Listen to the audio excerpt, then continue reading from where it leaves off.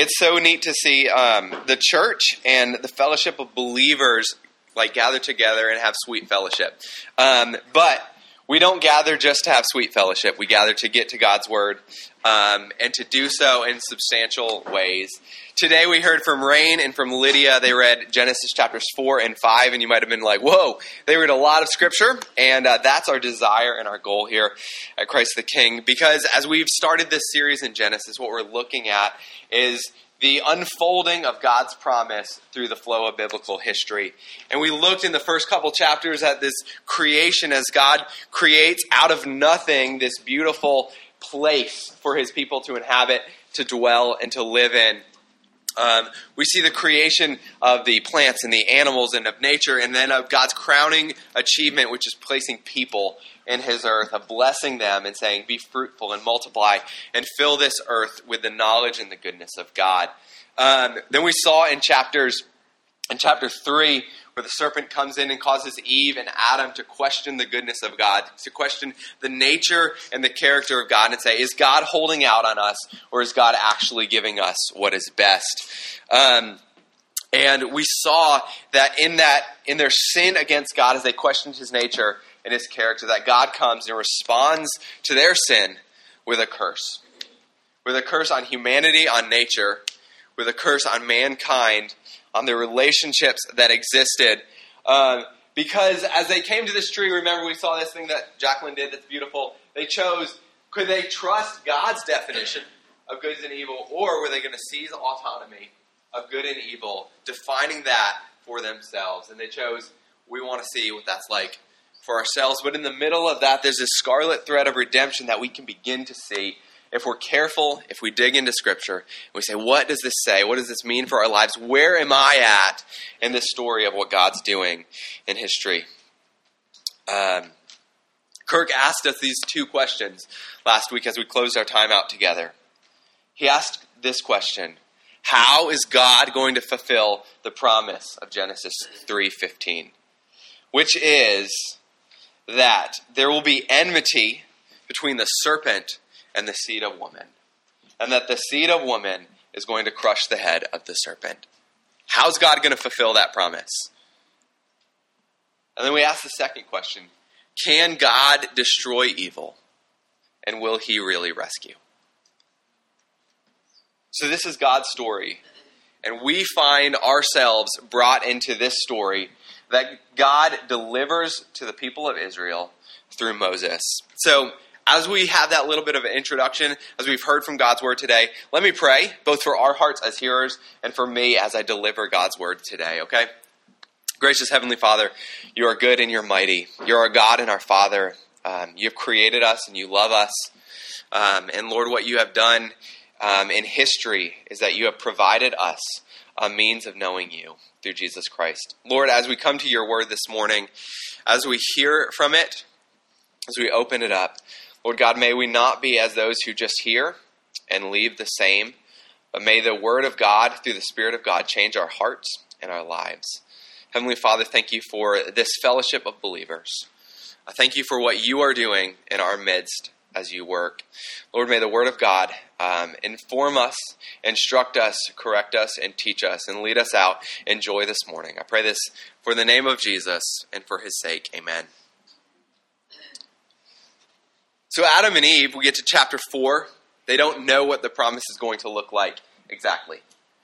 There's a sense in which they know that the promise has been given, but they don't know the exact ramifications of what that's going to look like for them on a day-to-day basis. What is it going to look like for God to send a seed of woman to crush the serpent who has lied and deceived, who has distorted the order, the good order of God's creation? What is this great reversal that we talked about last week going to look like? But what we do see from Genesis chapter 4 in the early chapters is not necessarily explicitly stated, but it's shown to us very clearly that Adam and Eve walk out of chapter 3, if you will, into chapter 4 and choose to walk in obedience to what God has called them to do.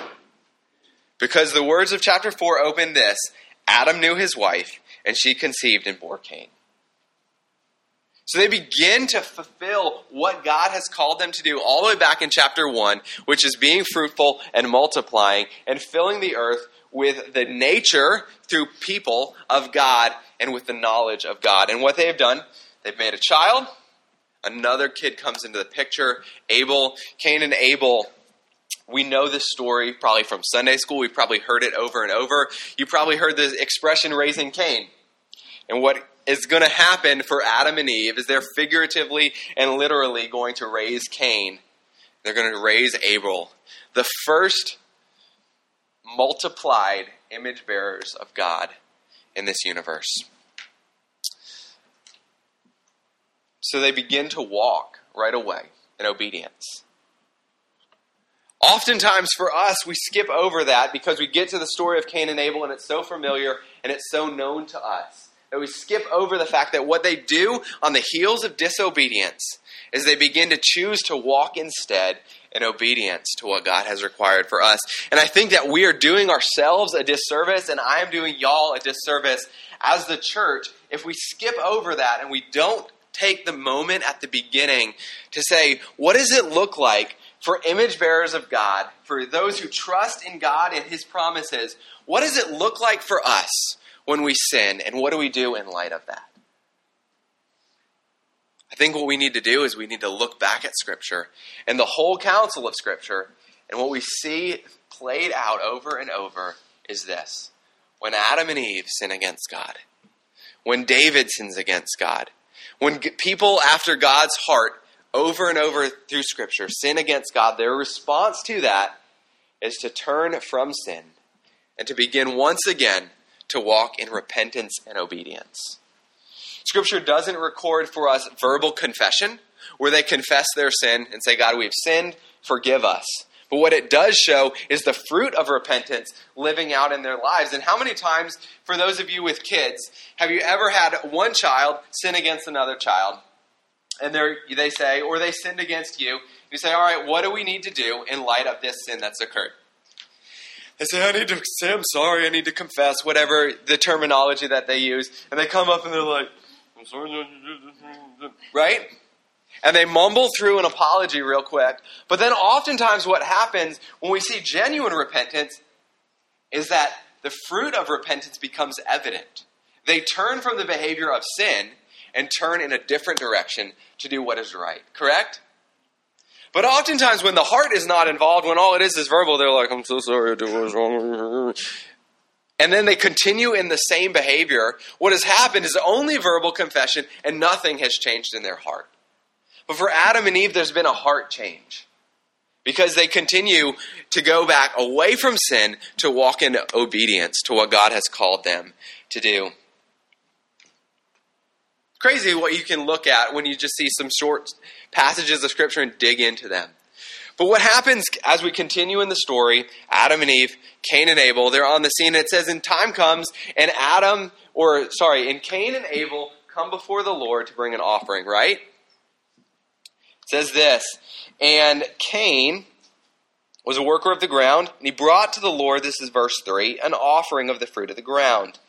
Verse 4, and Abel also brought of the firstborn of his flocks and their fat portions. And it says, and the Lord had a regard for Cain and his offering, but had no regard.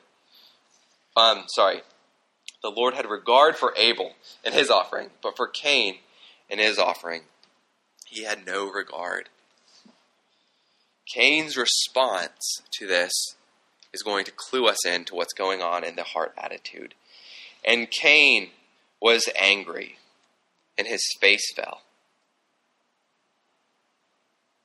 All of us are people that long for acceptance. We long for acceptance from parents, from peers, from siblings, from bosses, from employers, from professors, from teachers. We have this desire that is built into us, that desires to be accepted for what we do. And Cain, an image bearer of God, designed by God to be delighted in by God, has that same desire. I want to be accepted for this offering. But yet there's something unacceptable and the nature of Cain's offering to the Lord. And there's been great debate in the church, and there's great debate, and I've been asked so many times in ministry, why in the world does God not accept Cain's offering and Abel's offering he does accept? It seems arbitrary, in a sense, on God's part. So I've dug into this a lot. I've read the commentaries, I've read the research, I've looked at what's going on here, and there's a couple things that we can pull out that are really interesting. First of all, there's a pattern that God establishes for what right sacrifice looks like. What happens in the Garden of Eden when Adam and Eve sin against God, right? They sin against God. They acknowledge, first of all, whoops, we're naked, right? There's shame. And so what do? They create from the ground that God has made, out of fig leaves, a covering for themselves, right? And then, furthermore, they go hide, right? God comes into the picture. He acknowledges the unacceptable nature of their own covering for their sin and their nakedness and their shame. And what he does is he kills an animal and he gives them a garment. He covers over them with this garment made from animal skins. Hang on to that, covers over, or clothes them with a garment. Keep that in the back of your mind. Second of all, there is a possibility, some commentators say, that God instructs Adam and Eve in what right sacrifice looks like, and that there was verbal passing on to their children. That's completely by inference. Commentators look at that, and that's completely just speculation as to what could have occurred. But I think, and this is new to me, I've started reading into it, and I love what I'm finding here. But I was sitting in class. I'm a full-time student in seminary right now. I was sitting in class actually just 3 days ago, and the professor starts to talk to us about the meaning of names in Hebrew. And we look at names as though they have no meaning. What happens for us in being named is we come out and our parents say, this is a name that we love. Maybe we even love the meaning of it, and we're going to assign that name to you. But oftentimes in history, especially in Old Testament history and ancient writing, what the name means is it reveals to the reader of that name something about their character. And the name Cain in Hebrew means God's gift, or the possessor. And the name Abel means nothing. Not that it has no meaning in and of itself, but that it literally means nothing. You know, Ecclesiastes 1 verse 2 says, vanity, vanity, all is vanity. That's the word Abel. Like when you look at them in Hebrew, they're the same word. And so Abel, his name means emptiness or nothing. And perhaps what these two names are revealing to us is the heart attitudes that are going on. And stay with me because we're going to trace this through Scripture. So Cain comes with an offering of the fruit of the ground. Not necessarily, I don't believe, according to the pages of Scripture, completely wrong. And Abel comes with an offering of the sheep, right? But Cain also comes into it, perhaps being clued in by the Hebrew meaning of this name, with a sense of saying, I have something to offer God. I'm God's gift. And I'm going to offer to God something of myself. Perhaps Abel's offering means I'm coming to God with nothing, with emptiness, and trusting that this sacrifice is acceptable and holy and pleasing to God. And if we start tracing these kind of thoughts through Scripture, I turned over in my studies this week to Psalm 51. A great place where we see David, a man after God's own heart, sinning against God. He's rebuked by Nathan the prophet. And this is what it says in Psalm 51:6. It says, God delights in truth in the inward being, that you teach me wisdom in the inward heart. There's a sense that God is after what's going on inside, not necessarily again about outward action. Verse 10, David says, create in me a clean heart, O God, and renew a right spirit within me. Verses 16 and 17, for you will not delight in sacrifice, or I will give it. You will not be pleased with a burnt offering. The sacrifices of God are a broken spirit, a broken and contrite heart. O God, you will not despise. We flip over to the New Testament in Hebrews 11, verse 4. It says this: by faith, Abel offered a better sacrifice than Cain, through which he was commended as righteous. God commended him by accepting his gift. You see this? Something in the attitude of Abel's heart is what was acceptable to the Lord God. 1 John 3 says this: we should love one another, not as Cain, who was of the evil one, and murdered his brother. And why did he murder him? Because his works were evil and his brother's righteous. There's a heart element that God is getting after in the Old Testament, very, very early on. Chapter 4 of the book of Genesis, that talks about what is our heart posture before God when we sin. Abel's gift was costly, right? It's the fruit of his sheep. If anyone were into like genetics of animals, my son Micah is really into goats right now. No, true story. Sounds super homeschooled, but he's really, really into goats right now. And Micah wants goats really, really bad. So my sister bought him for his birthday this book on goats. It's like the authoritative textbook on how to be a goat person. So Micah now doesn't bring the Very Hungry Caterpillar and Dr. Seuss to us to read at bedtime. It's like, can you read me the goat book? And so we read the goat book all the time. I've learned a lot about goats recently. And one of the things about goats is it talks about all the different varieties of goats. And there's a lot of varieties of goats. People breed goats for a lot of different reasons. Some of them just because their ears do one thing, or the size of their ears. Like, there's different breeds of goat based on how big their ears are, and if they stick up or down, or if they're floppy or soft or whatever. There's a lot going on with goats. And what happens is that breeders take these prime elements of certain goats, and they say, we want this element of this goat, and this element of this goat. We're going to take the strongest ones and we're going to put them together to promote that same kind of gene in our goat, right? That's what happens as they're breeding these animals. Abel is a worker of the sheep. He takes the firstborn, the best of his flocks, and offers them to the Lord. We can figure out by reading goat books, by thinking about genetics, and by reading into this passage that what Abel has done is he has said, the sacrifice that I am offering to God, the best goat, the best sheep, the best of them, the oldest, the strongest, I'm offering to God the strength of my herd. That's a costly sacrifice to the Lord. And why does he do it?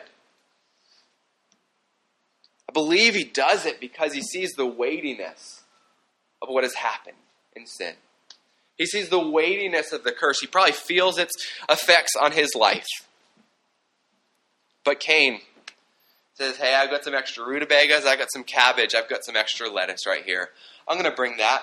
It's no big deal for me. I have plenty of it. I have a lot. I'm going to come saying, God, I grew these things. I made them. Isn't this wonderful?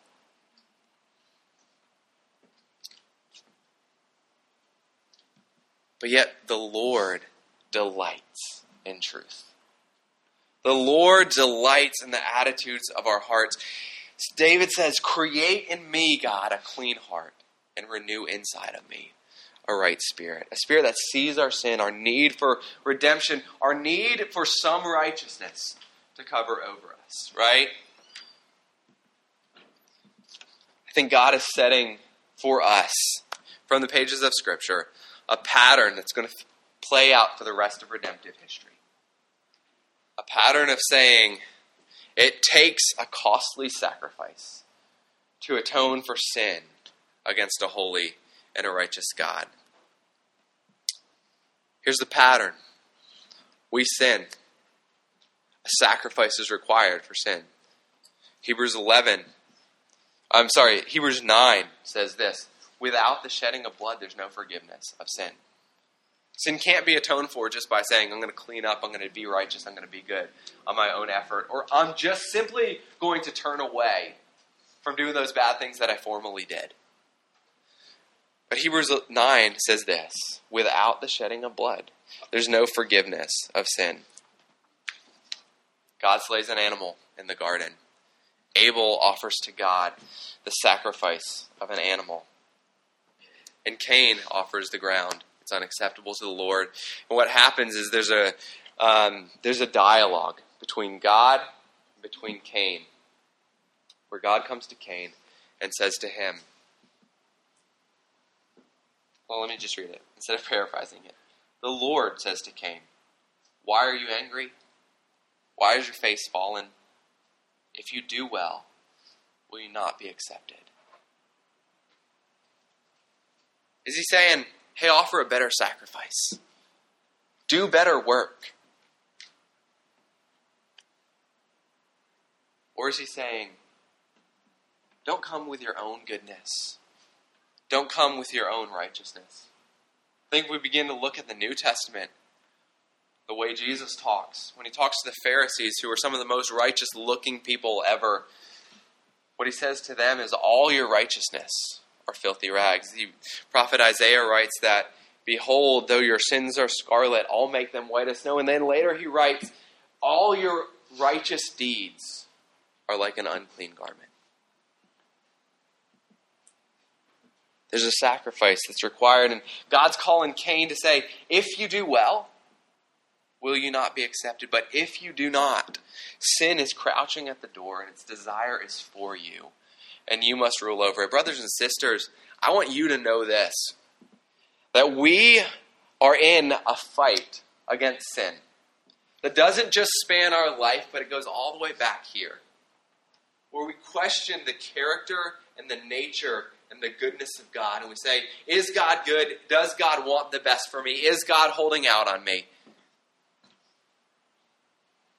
And the way that we respond to that, by either trusting in God's definition of good and evil, or seizing autonomy to define good and evil for ourselves, reveals what's going on in our hearts. And we, as followers of Jesus, as Christians, are called by God to make war against sin.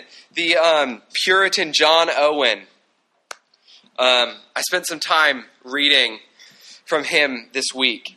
He writes this on killing sin. Do you mortify sin? That means, do you kill it?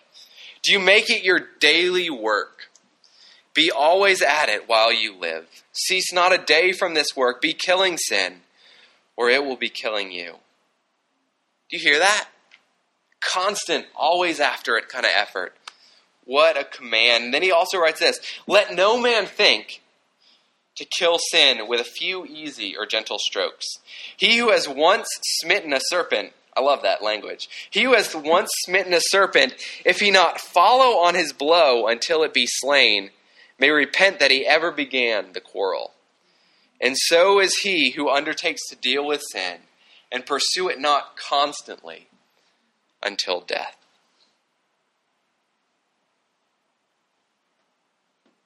Man, that's such heavy stuff.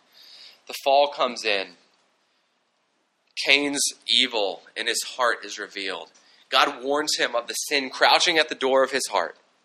He has like the ding, ding, ding, sirens are going off. Pay attention to this sin. It's crouching at the door. It wants to destroy you. It's coming after you. Be fighting it. Be killing it.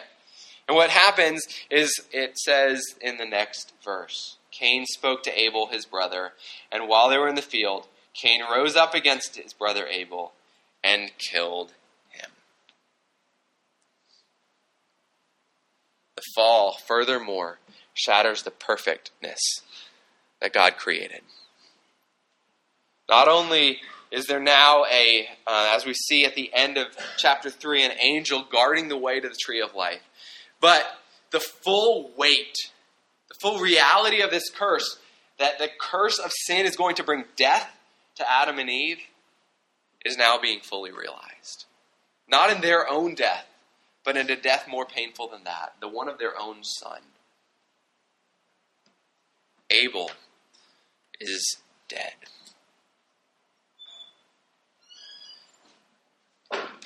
And I'm sure for Adam and Eve as parents, feeling the weight of their own sin, reminding of the words of God, my sin is going to lead to death, had to continue to go back to why could we not trust God? Why did we desire to choose for ourselves autonomy? Why did we want to know what evil was like? Instead of the goodness, the nature, the character, the goodness of God.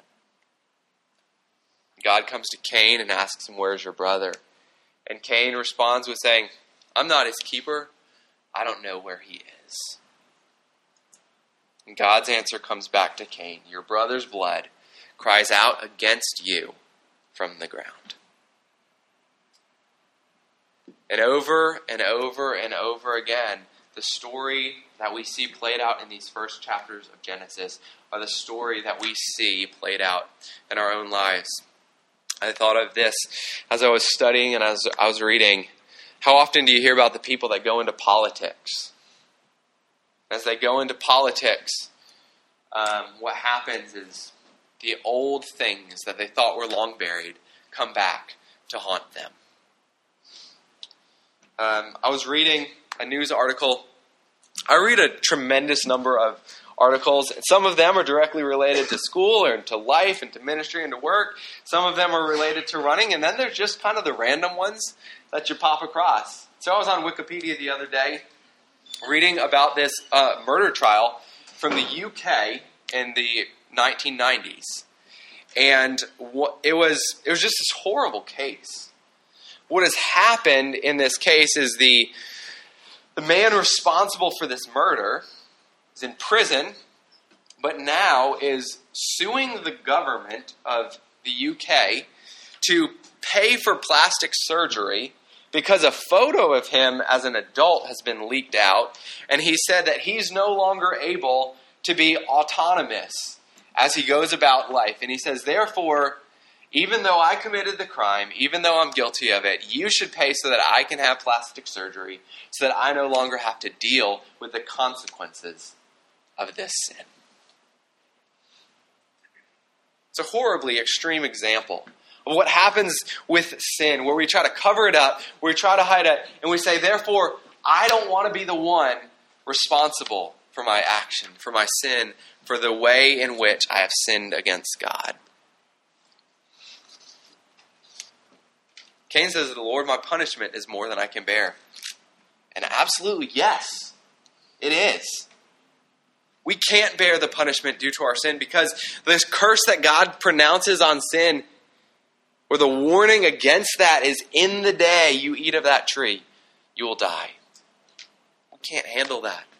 Abel's blood now is crying out against Cain. Cain says, I can't handle the punishment due to the sin of being cast away from the presence of God. But yet, isn't that exactly what sin does?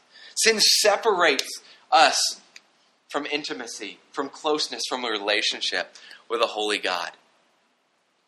That's a greater punishment that we can bear. But if we trace the beauty of biblical theology, yes, Abel's blood cries out against Cain. The blood from the ground cries out against Cain as a judgment.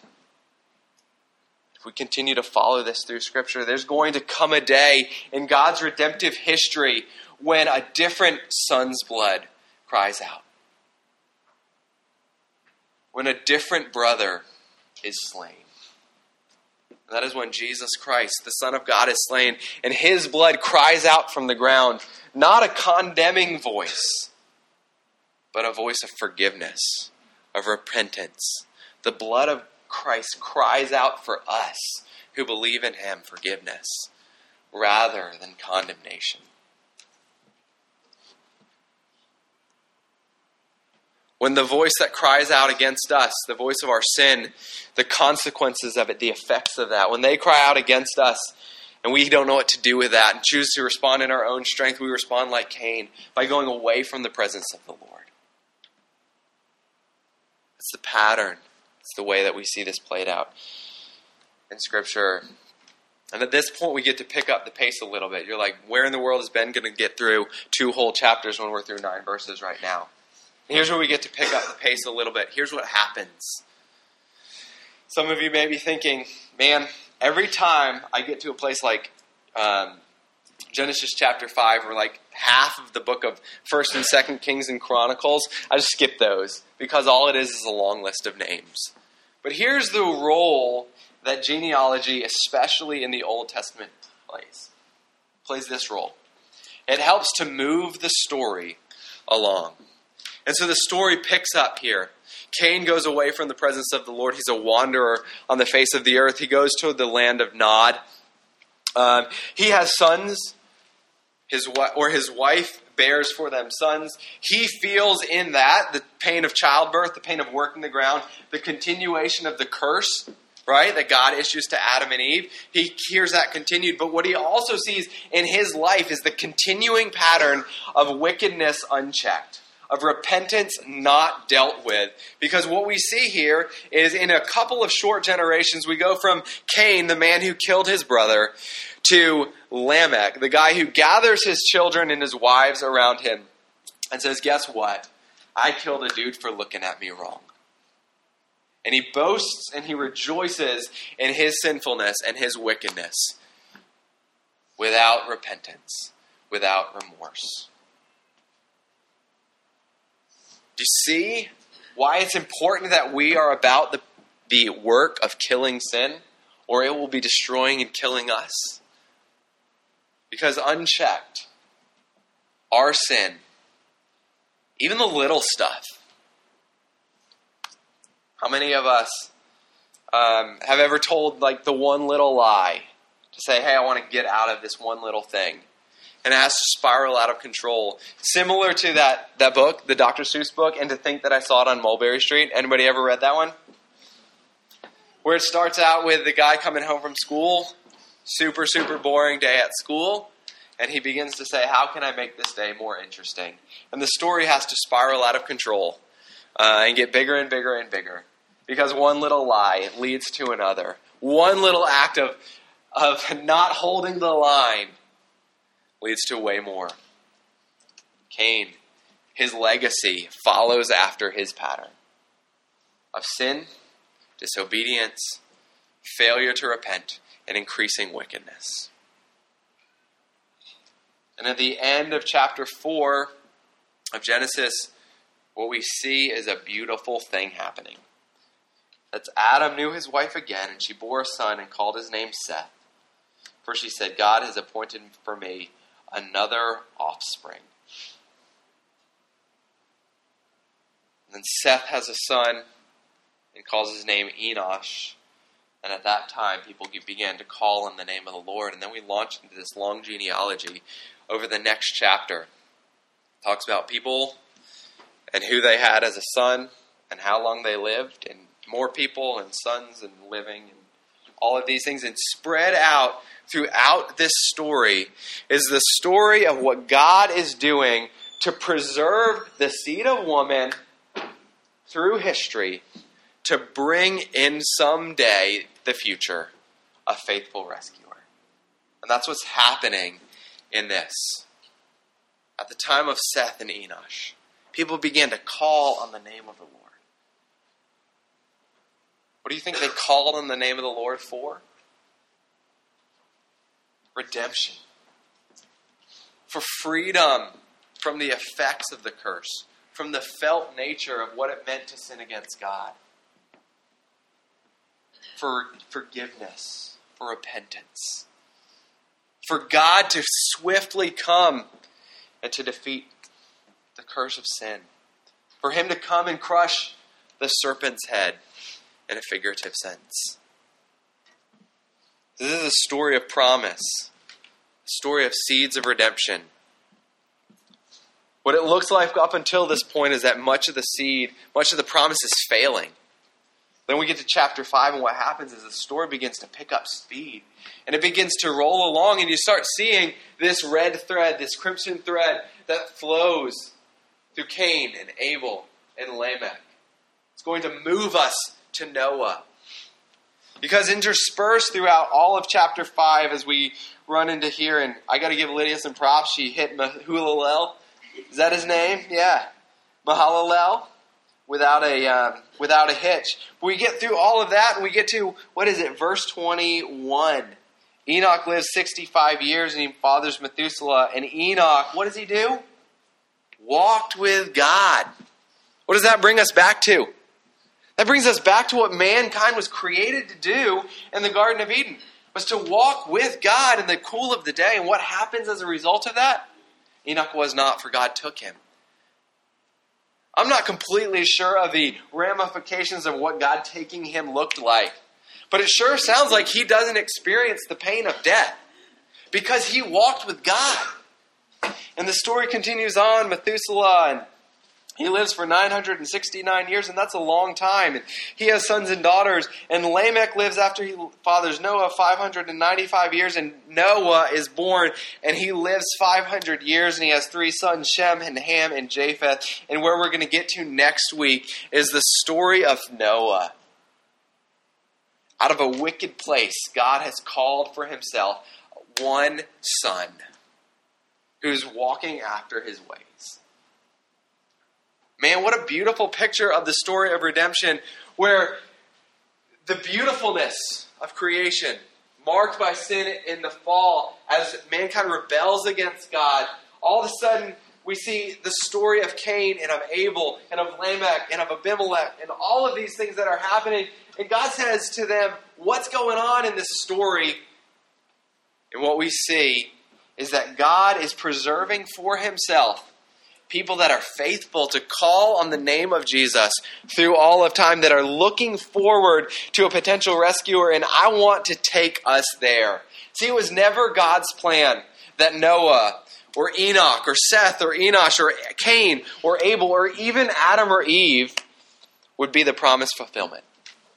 They weren't the end all. And let me tell you something else that maybe it'll shake your world, and I hope it doesn't. You aren't the promise of God revealed, and it's like, man, I'm the one who's going to make all these bad things come untrue. The social justice warrior can't fix everything. Like the mom who raises her kids to know and honor God can't fix everybody. You can't share the gospel enough times with people on this campus to say, man, I made God's kingdom happen there. Because guess what? You aren't God's gift. But do you want to know what is? Jesus Christ is God's gift to us. He is the one that God himself promised that would come to redeem. And when God speaks creation into existence in chapter 1 and he sees that it's good, and he makes that statement of God saw all that he had made and behold, it was very good. Guess what he also knew? He knew the consequences of sin and of rebellion and what it would cost him. It would cost him his son's life. But yet, in all of that, it was worth it. Redemption was a worth it cost because we know the story of God in Christ Jesus. But I don't want us to take that for granted this morning. I want us to go there. How does God redeem? How does God take a story that revolves around sin and death and destruction? And how does God redeem that and make that beautiful? How does God curse sin in the way that sin cursed his creation? How does God carry that out? Look over with me in Ephesians chapter 1, verses 3 through 10. He does it this way. Through choosing us in Christ, that we should be holy and blameless before him. He does it by setting us apart for adoption to himself as sons through Jesus Christ, according to the purpose of his will. In him we have redemption through his blood, the forgiveness of our sins according to the riches of his grace, which he lavished upon us in all wisdom and insight, making known to us the mystery of his will, according to his purpose, which he set forth in Christ as a plan for the fullness of time, to unite, that is, to bring together all things in him, things in heaven and things on earth. He does this in the Romans 5:12-21. Here's what it says. Therefore, just as sin came into the world through one man. Who's that one man? Through Adam. And death through sin. So death spread to all men because all sinned. For sin was indeed in the world before the law was given, but sin is not counted when there is no law. But what happens as a result of sin? death reigned from Adam until Moses, the time of the law, even over those whose sin was not like Adam's sin, because Adam was a type of the one who was to come. But listen to this, verse 15. But the free gift is not like the transgression. For if many died through one man's trespass, much more has the grace of God and the free gift by grace of that one man, Jesus Christ, abounded for many.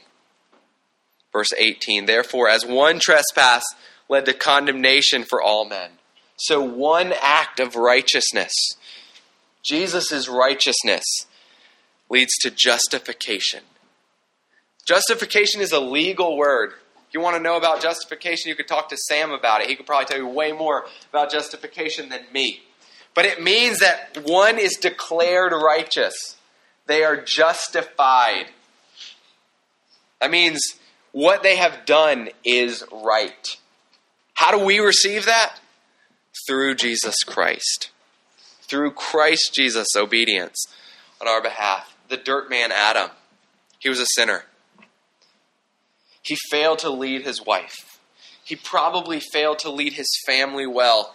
He was cursed by the effects of the fall. But Jesus, the Son of God, came as the Son of God, as the God-man, to perfectly live on our behalf so that we might, through him, be redeemed. Do you see how this story of grace continues through the fall? How we can see over and over as we continue to trace this storyline of what God is doing through the promise of God and the progeny. That is the descendants of Adam. What God is doing. He's telling a story of grace because over and over in the midst of darkness, there's these lights of hope where people call on the name of the Lord. And we're going to see that over and over again through the book of Genesis. We're going to see this over and over through the pages of Scripture. What I'm going to do is I'm going to close us there tonight or this morning. Do you see? We're past noon now, so heading toward evening. Do you see that thread of redemption that flows through? That can and must be followed through the pages of Scripture in order for us to make sense of what God is doing? It's a narrative thread from day one through the very ending pages. If I can give you some homework, do this. Read the first chapter of Genesis. Read the second chapter and the third chapter. Because here's how the third chapter ends. It says this: God drove out the man, and at the east of the Garden of Eden, he placed a cherubim and a flaming sword that turned every way to guard the way to the tree of life. And then look over to the very end of your Bible. Read in Revelation in chapter 20 and 21 and see what's happening there. I'm going to clue you in on what's happening. The tree of life shows back up. And there's no longer an angel guarding the way to that. But if you look in Revelation chapter 5, there's a slain lamb that's providing the way to that tree of life. Because the story at the beginning is a story of righteousness leading to death. But the story that we get because of what Jesus has done is a story of death that leads to life. So guys, what do we do with that this morning? First of all, if you come in here this morning and you find yourself potentially in a place of sin, because all of us do. I drove here this morning very aware of my own sin, because I get to stand up here and deliver God's message, and God's message is against sin. And what that requires from me and what that requires from us is repentance. And what repentance looks like is confessing sin as what it is, an offense against a God who's holy and righteous and just. And then what it is also doing is choosing then to live in light of repentance, which means change of our actions based on what Christ has done for us. Some of us may need to repent of the sin of self-sufficiency and of self-righteousness, where we come to the Lord and we say to Him, Lord, look at me. I'm God's gift to you. I've got my act together. I'm doing all these great things. And what I have is a whole lot to offer you. So that's why you should love me. Some of us trust in our own righteousness and our own effort. And what we need to do is confess of that and instead say, Lord, what we sang this morning, that song, Nothing But the Blood, what do we bring in our hands? Nothing in our hands we bring. All we do is we have the blood of Jesus. And just like Adam and Eve tried to clothe themselves with their own righteousness, tried to clothe themselves with the fruit of the ground, these fig leaves, make a covering. What God does is he comes into the garden. What does he do? He kills that animal and he provides for them a garment. What God has provided for you is a garment of righteousness, which is Christ Jesus. And some of us need to say today, because we condemn ourselves with sin, and what we do is we beat ourselves up like Martin Luther would do, and we say, man, I'm so horrible, such a sinner. What we need to do is come to the pages of Scripture this morning, and we need to take the blood of Jesus and say, God, I'm found in you, righteous, justified because of what Christ has done for me. Both need to happen. First, we need to confess the self-righteousness. But secondly, what we also need to do is claim the righteousness of Jesus Christ. So what I'm going to do is I'm going to close out our time this morning with prayer, and Kirk's going to come up and he's going to lead us to the table, because what happens at the table is that as those who have been redeemed by Jesus, we get to fellowship with the God who we should have no relationship with. We broke that. We break this on a regular basis. Adam and Eve broke that on our behalf. But what we get to do is we get to come and sit down as sons and daughters because of what Jesus did for us. Let me pray for us.